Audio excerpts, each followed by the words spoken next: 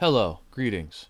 Thanks for joining us today. Thanks for your interest in spiritual matters, and thank you for the gift of spending time as we explore what God has made known in Jesus. I'm Ethan, and I work with the Venice Church of Christ. We're disciples making disciples in Los Angeles. And if you are a fellow believer in God and Christ, I'd like to ask, what is your goal with your faith? What are you trying to accomplish in being a Christian? The answers maybe will hopefully center on obtaining the resurrection in Jesus, to glorify Him in all that we do, to be able to be with Him in heaven when we die, something of that sort. And however we want to look at that answer, however you specifically want to frame it, if we're going to get there, it's going to require spiritual strength. We're going to have to manifest some spiritual strength to accomplish what God would have us to do in Jesus. And so what is spiritual strength? What are its characteristics? How do we obtain spiritual strength? And if we do have spiritual strength, how are we to conduct ourselves? How are we to live according to that strength? That's what we'd like to explore today. Love to know what you think about these things. Love to have your opinions on these matters as we continue to explore this today. So how would we define spiritual strength? Well, we understand what strength is, right? The strength is when we have power, have the power to accomplish something, to endure something. It's power. Strength is the necessary power to accomplish something. And the way that strength is talked about in the scriptures, there's kind of ways we can look at different aspects of it. We can look at it in terms of absolute strength, momentary strength, or more relative or doctrinal strength. And for our purposes, absolute strength is kind of the idea of reaching a point of maturity in the faith. When Paul says, we who are strong have an obligation to bear with the failings of the weak and not to please ourselves in Romans 15:1, that's the kind of strength he's talking about. In Hebrews 5 and verse 14, that those who are mature have their powers of discernment trained by constant practice to distinguish good from evil. And the reason we use absolute strength in that sense is that in that situation, you are the one maintaining the strength. You've got it. It's the strength and power that you actually have. That strength can come from understanding what God has made known in Christ in the Scriptures and to base one's life upon it.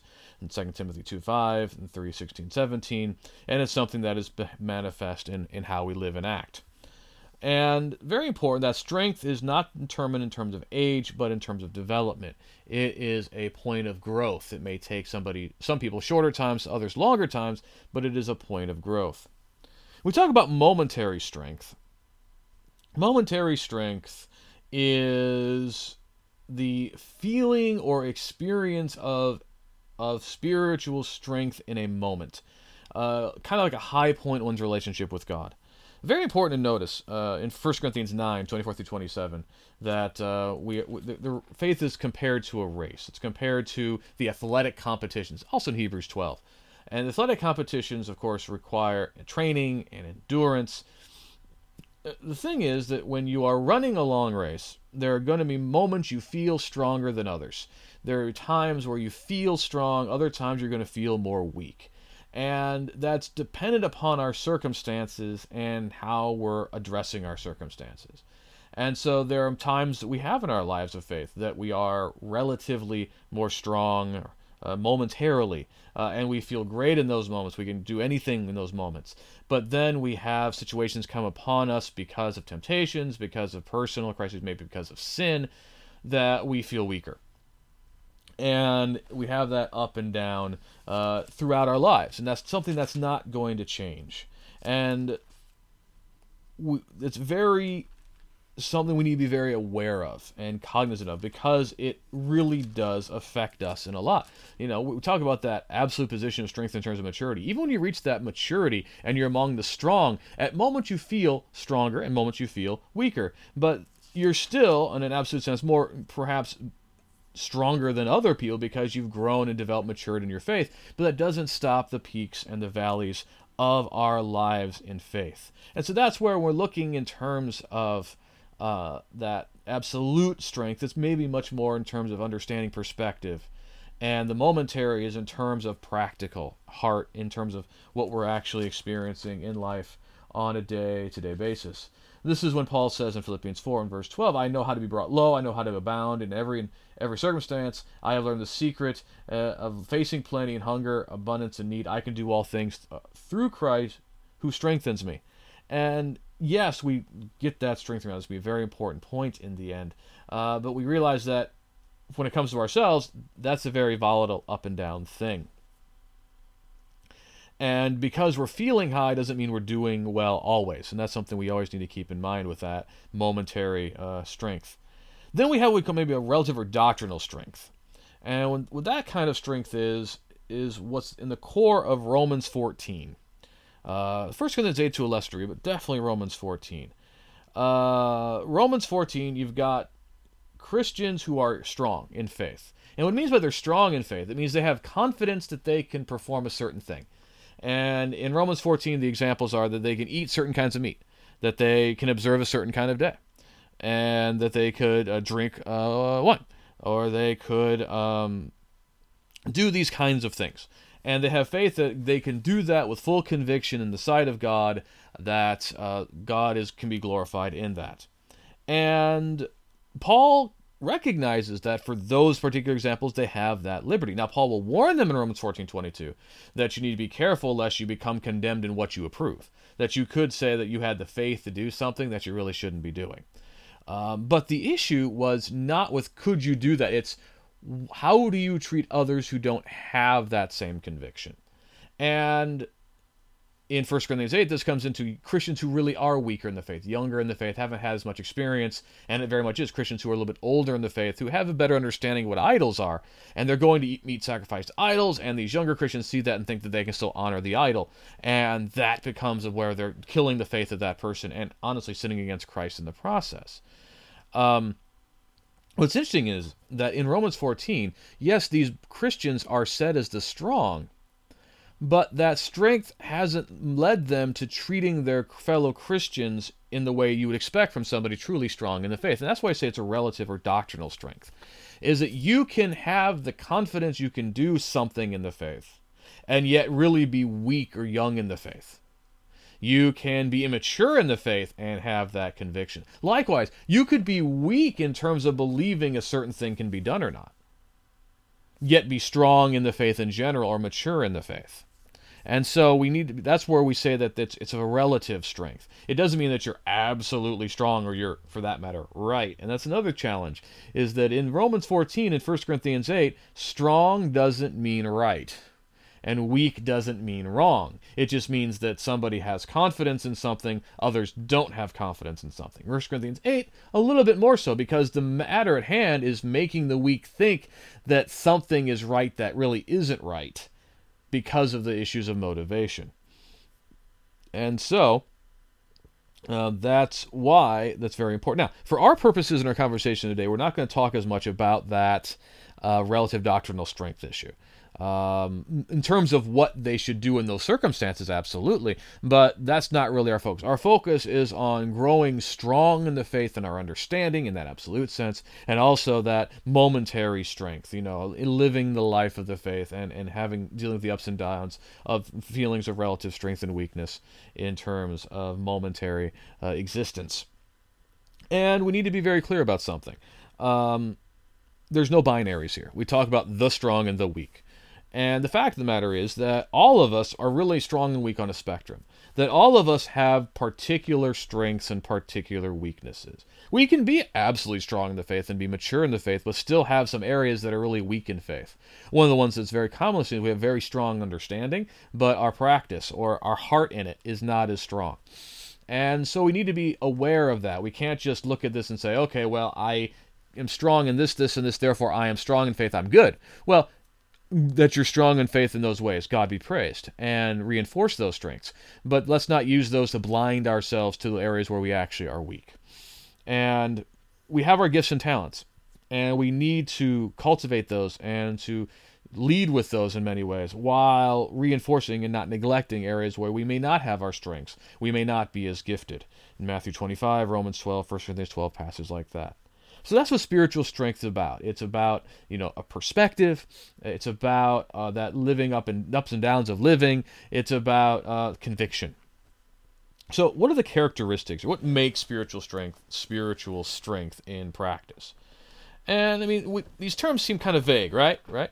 And they kind of are. I mean, maturity and advance in the faith are vague ideas because Christianity is not merely a systematic philosophy.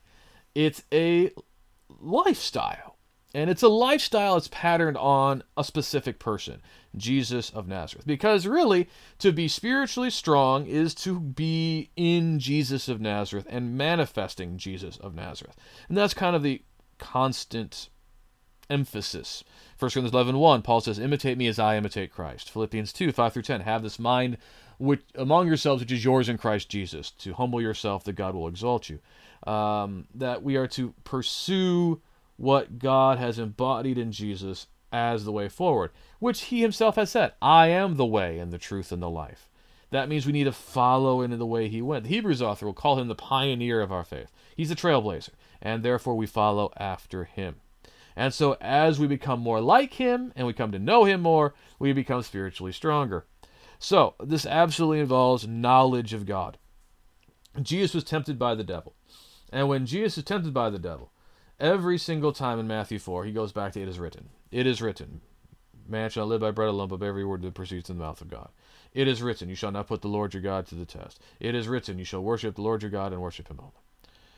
Jesus knew the Father. He had an experiential relationship with the Father, and when he talked about the Father, he grounded what God had made known in Scripture. And therefore, if we're going to be spiritually strong, we need to be strong in the Scripture. We need to understand what the Scripture says. And it's not a case of us mastering the Scriptures as much as allowing the Scriptures to master us. That we allow our minds to be shaped and formed by what it has made known, as opposed to imposing our ideology and strictures upon it to make it say what we want it to say. And we need to have that perspective and allow that transformation to take place within us if we're going to be strong. And that's why we need to be diligent in that pursuit, that we handle the Word of God as a workman who has no need to be ashamed. In 2 Timothy 2 and verse 15, upholding that message and its integrity in chapter 3, verses 16 and 17. But merely knowing God's will does not make one spiritually strong. In James 1 and in Matthew 7, Jesus talked about those who hear the word of Jesus but don't do it, and that they're not going to make it. It's not going to endure. That we need to do God's will, just like Jesus didn't just know it, but he came to accomplish it. And that, in fact, Jesus has accomplished God's will, which is the whole point of why he is who he is and has been exalted to the point that he is. We see that implicitly in Ephesians 3:11 and John 19 and verse 30. And in fact, it is in what he did that he demonstrates that he is the Son of God. That even in the most difficult times, like in the Garden of Gethsemane, he yields to the will of God. And so true spiritual strength comes in submission. It's part of that paradox, that we are truly strong when we submit and when we admit our own weaknesses and entrust ourselves into the strength of God. That's why it says to be strong in the Lord and the power of his might in Ephesians 6 and verse 10. And that we need to turn away from our ideas and submit to God's ideas. That we look at ourselves no longer as slaves of sin, but slaves of righteousness in Romans 6. And that it is no longer we who live, but is the Son of God who lives in us in Galatians 2 in verse 20. And the way of strength in the faith is the way of love. God is love in 1 John 4. And if Jesus is God, Jesus is love. And when we look at John 13, we see how Jesus loved his own to the end. In fact, the new commandment he gives to us is that we are to love one another as he has loved us. That his love becomes the model for our love. And if we're going to be strong, we need to manifest that love to one another and toward all. In the world, it seems that strength is this aggressive posture where your strength you have to project out there and let everybody know how strong you are and knock a few people around so that nobody messes with you. But the way of the kingdom is the antithesis of that. Jesus sees that in Matthew 20 and tells the disciples that it shall not be so among you. That Jesus did not come to be served, but to serve and to give his life a ransom for many. And it's in that service that his great strength was expressed. It is in our serving others that we demonstrate spiritual strength. It is in humbling ourselves and the way we think, and to consider other people and how they feel, that we display strength. And this is very hard for us because we look at that culturally, societally, as weakness. And in society, what is reckoned as strength, according to the faith, is weakness. And so we're kind of really flipping whole ideas here. And that's something that we may understand cognitively, but we need to constantly reinforce and to be careful lest the worldly mentality, the demonic wisdom, starts to filter in, and all of a sudden now we just become a parrot for the kind of strength that the world would have us to believe. And of course, this is part of the grand reversal of everything Jesus is about, that those who humble themselves be exalted, and those who exalt themselves be humbled, in Matthew 23 and verse 12. And this gets to that characteristic of Jesus as meek. I am meek and lowly of heart, in Matthew 11, lowly in heart, Matthew 11 verse 29. Meekness today seems like a pushover, but it means strength under control. And that's exemplified by the cross. That the world, when they put Jesus on that cross, that's how the world shows strength, right? This is what you do when you mess with power. You get messed up. If you're so great, come down from there. And yet Jesus displayed his ultimate strength on the cross by enduring it, by suffering all of that pain when at any point he could not need to. A lot of us suffer pain because there's nothing else that we can do at that point. If the authorities come and drag me off and start beating me up and put me up there, I'm going to have to suffer that. It's not going to change, right? At any single moment, Jesus said, he could ask of his Father, and legions of angels will be at his command.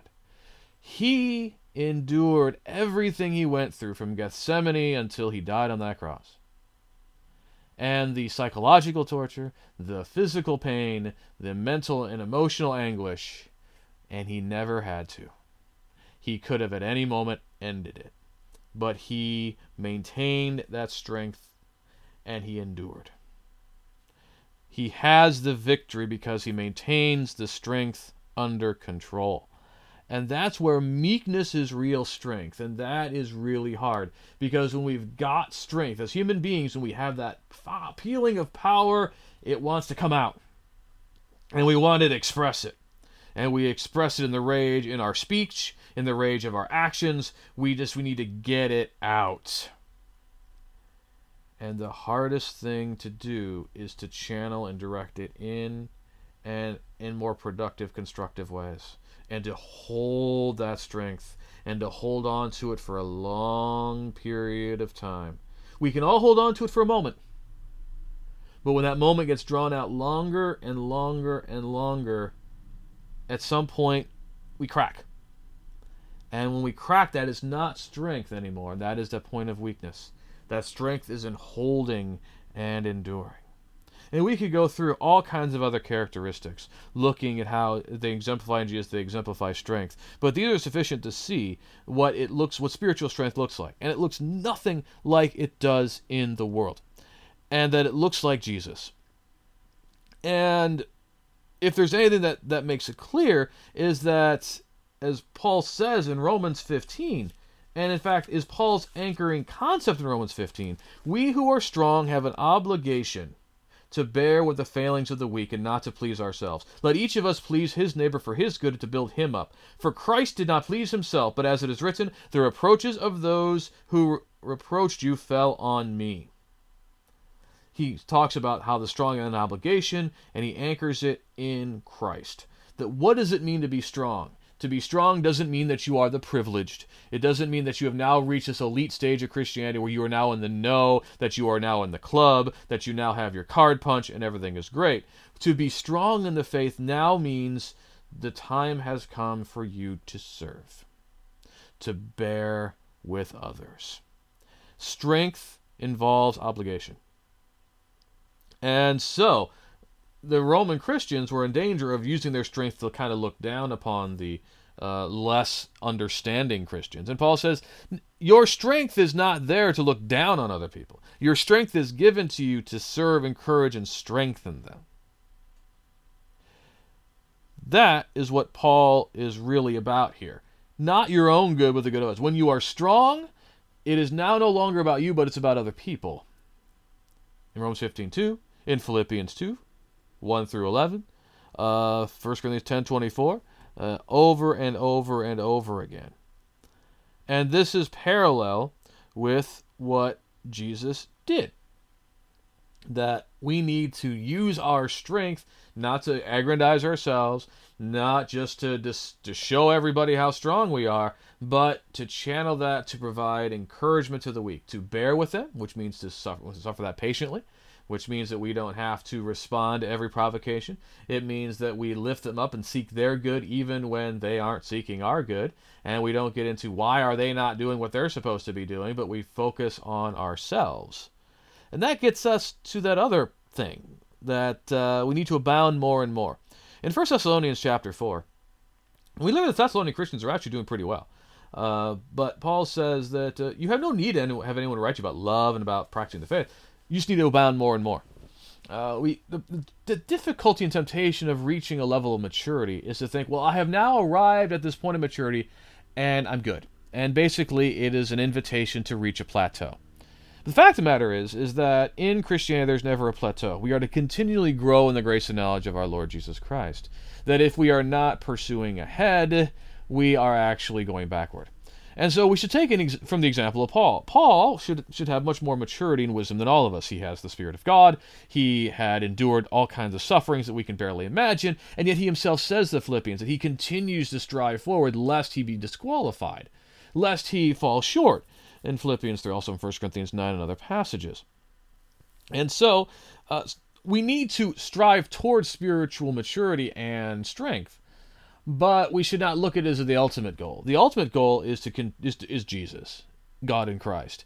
And as long as we have life, we need to continue to strive for that. We can always grow stronger in the faith. We can always become more mature. That's why we're talking about this primarily in terms of spiritual strength. Not just spiritual maturity, because you can reach a point of maturity, but you can never become strong enough that it means that you do not need to grow in any more strength. And we need to look at that strength as an obligation that comes with responsibility. In Luke 12 and verse 48, that the one who has been given, to whom has been given more will be required. And that's the whole lesson in the parable of talents, right? One guy gets 5, one guy gets 2, one guy gets 1 according to their ability, and they're supposed to make based on what they've been given. If the 5-talent servant comes back with 2 talents, we don't know if the master is pleased with him, as when he brought 5 talents. And we don't hear the master knocking the 2-talent servant because he didn't bring back 5. That as we grow in the faith, God may grow in his expectations of us. That what God expects out of us in the faith when we've been around for a while may be more than when we started. We cannot expect to just give the same level of effort and always think that's going to be pleasing God. That as we grow in our maturity, that we grow in our responsibility. That as we are strengthened, that we take on more. That we are able to do what God would have us to do to put our talents to proper use.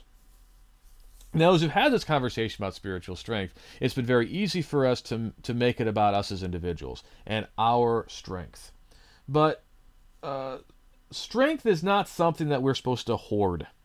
In 1 Thessalonians 5:11 and Hebrews 10:25, we are called upon to come together as Christians and encourage one another. To encourage is to give strength. Our faith cannot be a solitary endeavor. We share in faith together, therefore need to give strength to others at times and receive strength as well. That even when we reach that point of maturity, that absolute strength I'm talking about, in that momentary up and down, when we're down, we need to get up. And when we're up, we need to help those who are down. And even when we're up, sometimes we can benefit from that up. And even when we're down, sometimes there's a way that we can help others. So it's not like it's a singular thing here. It's a reciprocity that's a continual cycle. And therefore, spiritual strength is something that is a constant thing. And that's why the assembly is a constant thing, because there's a constant need for that in spirit, for that strengthening. And if it's not for you, it's for others. And that's where we can't just decide that it's no longer necessary, that it can become optional, because other people never become optional in the faith. They were never optional for Jesus. They cannot be optional for us. We need to continue to work to build up one another, to strengthen one another, to share in that strength, because the only way we're going to make it across that finish line is together, because we've all dragged each other across the line. And so, we got really important messages here about spiritual strength. The kinds of spiritual strength there are, the characteristics of that strength as we see in Jesus, the responsibilities of that strength. And that as Christians, we need to become spiritually strong and to grow in spiritual strength. But we need to always recognize that the strength cannot come merely of ourselves. That on our own, our strength is not going to be sufficient. That, as Paul says in Ephesians 6 and verse 10, that we need to be strong in the Lord and the strength of His might. That the powers against us are far stronger than anything we can muster in ourselves. And the danger of spiritual strength is that we think that we now can do it on our own. That we've now been built up to the point where we can do it. And that is dangerous thinking, because at our strongest we are still pathetically weak. And we need to rely on the Lord's strength to become like the Lord, to endure like the Lord, to show meekness and to keep that strength under control like the Lord, to exercise the strength and the responsibility that comes with it in ways that glorify the Lord. And so we need to anchor ourselves in the strength that we get from God in Christ. And we need to look at ourselves. We need to see if we think we stand when we really don't stand. We need to, in Romans 12 and verse 3, Galatians 3:5, James 1:22 and 25, because there are a lot of times that we like to think that we're strong when we're really weak. We want to be the strong. Who wants to be weak? No one wants to be weak. We all want to be strong. And so we puff out ourselves that we are strong, but we are really weak. And if we presume that we are strong and act like we're strong when we're weak, we're not glorifying God. And if we think we're really weak when actually we're much stronger, when we think that we're not as mature or responsible as we really ought to be, that is also very counterproductive, because then we're not set free to actually glorify God in that position the way that we ought. And that's why we need to know who we are and where we are in our walk with God, that we know where we have been and where we're supposed to go. And that's why all of us need to continue to press on to greater strength in Christ Jesus, to grow in our maturity and strength, to strengthen others, and to use that strength in the ways that glorify God, which is not going to look anything like the way strength is used in the world, but it looks like Jesus. It looks like loving people. It looks like serving people. It looks like patiently enduring and bearing with people. And it looks like long suffering and keeping that strength under control. Let us pray. Father, hallowed be your name. We're so thankful that you have given us love and care, that you've made provision for us, that you have considered us. We recognize, Father, that we are very weak of ourselves, that on our own we cannot stand, that we have sinned and fallen short, and we are beyond overwhelmed at your love and grace and mercy that you have displayed in Jesus. And we're thankful for that love and care. We're thankful for your covenant loyalty. And we pray, Father, and we understand that in our weakness, we are not going to be able to do much of anything. And that is why we are nothing without you. And we pray above all things that you would give us strength in Christ, that you would strengthen us through the Spirit, that be able to overcome and endure our trials, and that we can learn to grow in strength and to display that strength in ways that glorify you. We're thankful for Jesus. We're thankful for the Spirit. We're thankful for the Word and for one another, and for all the blessings you've given us in this world. We're mindful of all those who are in suffering and distress, and we pray that you would comfort and strengthen them. We pray that you would heal those who are ill, provide for those who are in need, that justice and righteousness would be established in our land, that we would have peace and tranquility from our authorities and all men to serve and glorify you. We pray, Father, that we would grow strong spiritually in the strength you provide. We pray that we would grow in our understanding of what you have accomplished in Jesus, and that we would constantly seek to become more like Jesus in love and humility and meekness and patience. And we pray, Father, that you would give us wisdom and insight and strength to maintain strength in ways that glorify and honor you, and are not truly the weak ways of the world that do not build up, do not encourage others, but just use aggression and force to one's own advantage. Let us in all things use our strength to bear with those who are not as strong, to endure those who are weak, and to be able to hold on to that strength for as long as we need to, and give us the strength to hold on as long as we need to, and to find ways to serve others, no matter what our condition is. We pray that we would look to you in moments of momentary strength and momentary weakness, and we would constantly find refuge and strength in you in all things. And we especially look forward to the day when we are able to share in your strength forever in the resurrection, and to spend eternity in your presence with in Christ. And it's in his name that we pray. Amen. Again, so thankful that you've joined us, and we'd love to hear what you think about spiritual strength. Maybe you can tell us how you may feel spiritually strong and what ways that you need strength. The difficulties and challenges that come with spiritual strength, and that comparison especially with the ways of the world, right? And what strength looks like in the world versus what strength looks like in Jesus, and how we can better reflect the strength we're supposed to show in Christ and not from the world. Please let us know in the comments, and also love to have you subscribe to us. If you'd like to reach out to us, you can find us on VeniceChurchOfChrist.org, or on Facebook, on Instagram, or on Twitter. And please let us know whatever we can do to help you. And we look forward to encouraging you again in the future. May the Lord bless and keep you until then.